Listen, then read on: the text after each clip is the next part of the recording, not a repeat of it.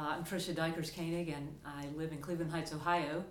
When I got involved in the movement, I was a commissioner to the General Assembly in 1991 in Baltimore, Maryland.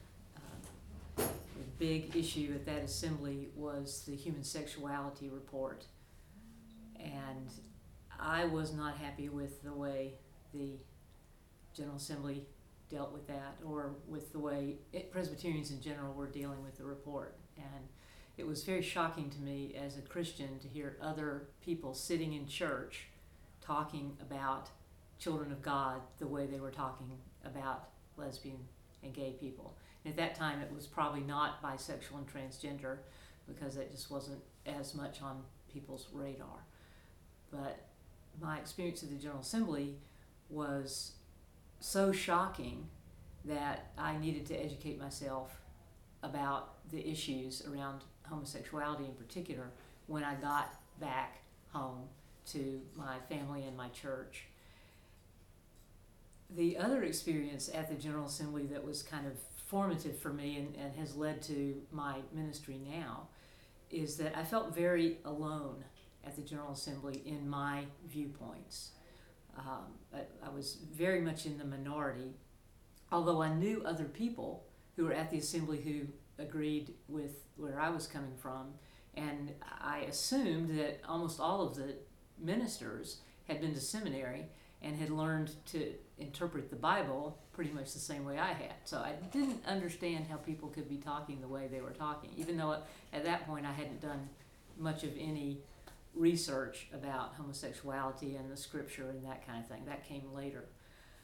But I can remember, this before cell phones, right, 1991, standing at the edge of the convention center in Baltimore at a bank of payphones, talking to my husband on the phone saying, we need to join the Witherspoon Society or something, because this place needs organization. It would have been easy for people to find that I was progressive and to reach out to me to bring me in to some sort of process for dealing with things at the GA, but no, I didn't get connected with that. I've learned that there were things happening, but I didn't know about them, and nobody tried to bring me in. So I was part of the demonstration that happened that we've heard about with the cross and the nailing, and I was one of the commissioners who got up out of my seat and walked with that group. But before then I didn't know there was a group, and that was too late. It was after everything had already been decided at that point. So my job now is with the Covenant Network of Presbyterians. I got involved in the movement before there was a Covenant Network, and I was in a project called the Unity Through Diversity Project that led up to the 1996 General Assembly.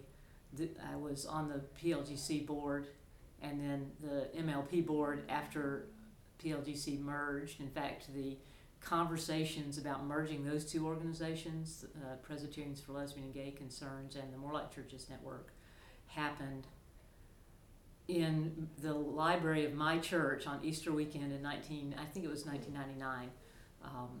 I was one of the representatives from PLGC to the talks about the merger, and we had it Easter weekend because it was hard to find a time. And I was serving a church at the time, and I said, well, I'm not preaching on Easter. My husband was doing that. I can't leave town, but if you all want to come to Cleveland, then we can do it at my church, and that's what we did.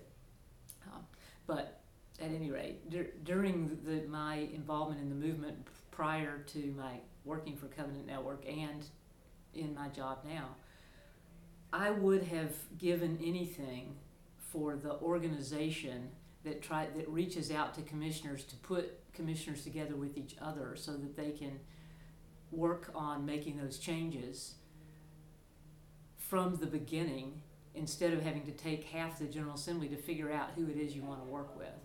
So a lot of the work that I do is that sort of organization, and it really came out of my experience at the General Assembly in 91, feeling very isolated, wanting to work with other people to accomplish a goal, and not knowing how to do it because I didn't know who the other people were.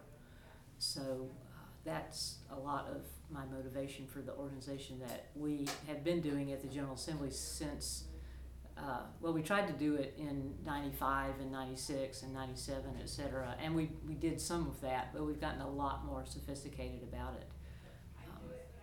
One of the reasons that I was offered the job that I was with Covenant Network was that I was doing some of the kind of grunt detail work about figuring out who all those commissioners were.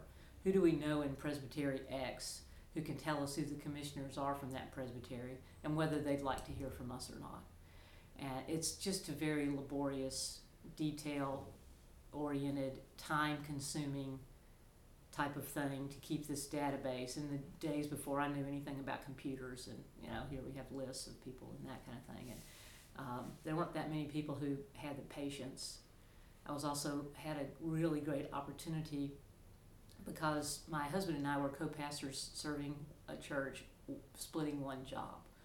So I had, and my kids were starting to get a little bit older at that time. I had time in between the PTA and serving my church and the presbytery to do a lot of volunteer work where people who were working full-time didn't have that opportunity. So it was a really great chance for me to put some patience to work and a few skills to try to do organization so that we could really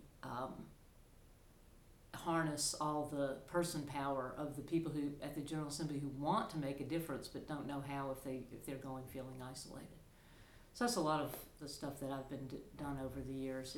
There's a bunch of other stuff along with, but. How long have you been with Covenant Network? We started in the fall of the year 2000. So I'm interested in your reflection and also projection concerning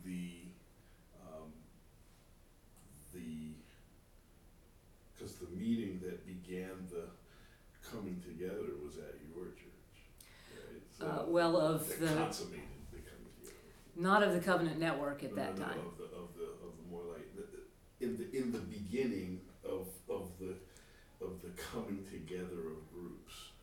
Those two groups, yes, right.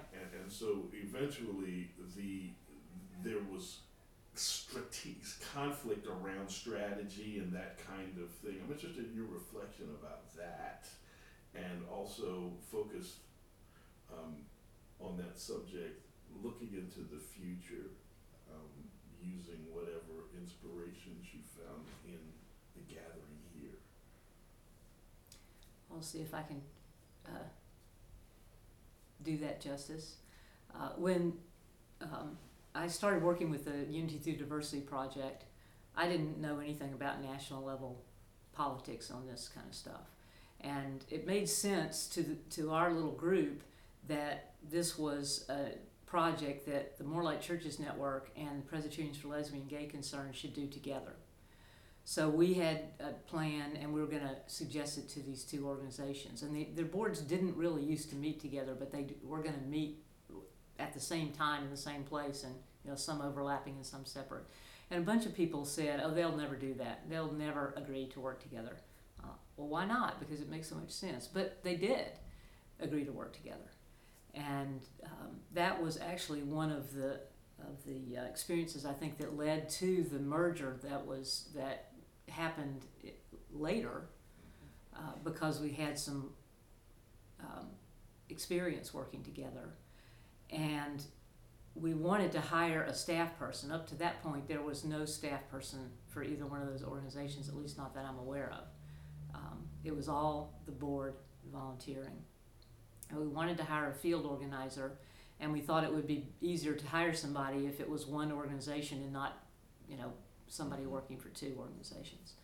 So interestingly, then the Covenant Network came along in 1997. This merger was 99, but so MLP then at that point was working, and I was a strategy person for PLGC/MLP. So I ended up working a bunch with the people who were emerging and beginning the Covenant Network. They used some of the information that I had developed because I continued to do commissioner tracking up in 97, and the Covenant Network people, the people who became the Covenant Network, used some of that information to accomplish what they did in 1997. And then, so I was working with them, and we had some differences of opinion at that point between MLP and the Covenant Network. Not a whole lot, but during the time when I was on the MLP board, we didn't always agree within the board about what the best strategy was, what's the fastest way to move forward. And in my view, it's always the fastest way to move forward, and the most effective way. But the most effective way to move forward is not necessarily always a straight line. So sometimes, if you run real hard in a straight line and there's a wall there and you run into it, then you have to pick yourself up and not be woozy before you can figure out the way around that wall. So we did have, there were times in the history of the movement where we had some differences of opinion about the best strategy for moving forward, particularly in the early 2000s, during the time when the the Theological Task Force on the Peace, Unity, and Purity of the Church was working. It was our view in Covenant Network that was not a real opportune time to try to amend the Book of Order, because, and that came from our experience in 2001, when we had worked really hard, everybody together, to try to get an amendment through the General Assembly, and we did. And then at the same time, the same assembly had recommended the task force be constituted. And the idea of the assembly was, we need to get this resolved, but then we need to think about how we're the church together too. At the same time, we don't want to wait on either one of these things. But the existence of the task force was used as an excuse for not resolving the issue.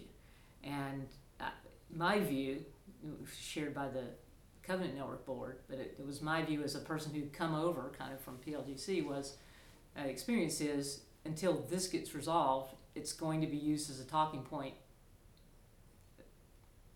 against any kind of amendment. We're going to have no good luck. So we tried to do other things that only a General Assembly could do, an authoritative interpretation rather than an amendment during that time. And there were some, not everybody in MLP, but there were some who felt that you have to go for everything every year as a matter of principle. So that was some of the difference in strategy. And there were some difficult times during that period. Some before that too, when some of the Covenant Network people, not all of them, had kind of recommended a moratorium. Some of this is a little bit, I haven't thought about these things for a while, so it's interesting. But are we ready? Going forward, well, we've been pretty much on the same page, I think, strategically, all the organizations, since about 2008. And at that point, we in the Covenant Network felt now's really the time to push forward. We started being pretty much on the same, we started that way in 2006. I think there were still some issues around the Theological Task Force that reported in 2006.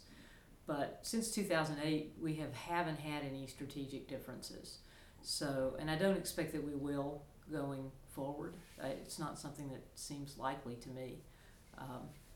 We've had really good working relationships since about that time, about 2008, because we've shared the same specific goal for that year. I think we've always had the same goals out there, but how you get there, we've had some differences of opinion about. So there have been a bunch of other things in terms of the way we've tried to work strategically at the General Assembly and before. When people ask me what my job is, if they want the really quick thing, sort of the political organizer for the Covenant Network. So some of it, sometimes we focus on the local organizing. It's not as much national. We need to build this infrastructure. But lately it really has been focused on the General Assembly. So if you want overtures that go to the General Assembly, somebody has to help shepherd those, sometimes write them. get them passed in presbyteries. Then you have to get it passed at the General Assembly, and then if it's an amendment, you have to get the presbyteries to pass it afterwards. So, so that's my job, is to manage all that stuff. And there's a lot of different ways that we go about it, depending on what stage that we're going to. But I definitely want to make sure that we're respectful of other people's time. So, thank you so very much. Do you have a card that you could share with me? I do, but not with me. I'll get it. I'm sure I have it in my room. I just didn't carry it with me, but I'll find you. Okay. So. Well, I'll be here. All right. Well, I'll be coming back by at some point. You'll be here tomorrow, or just okay.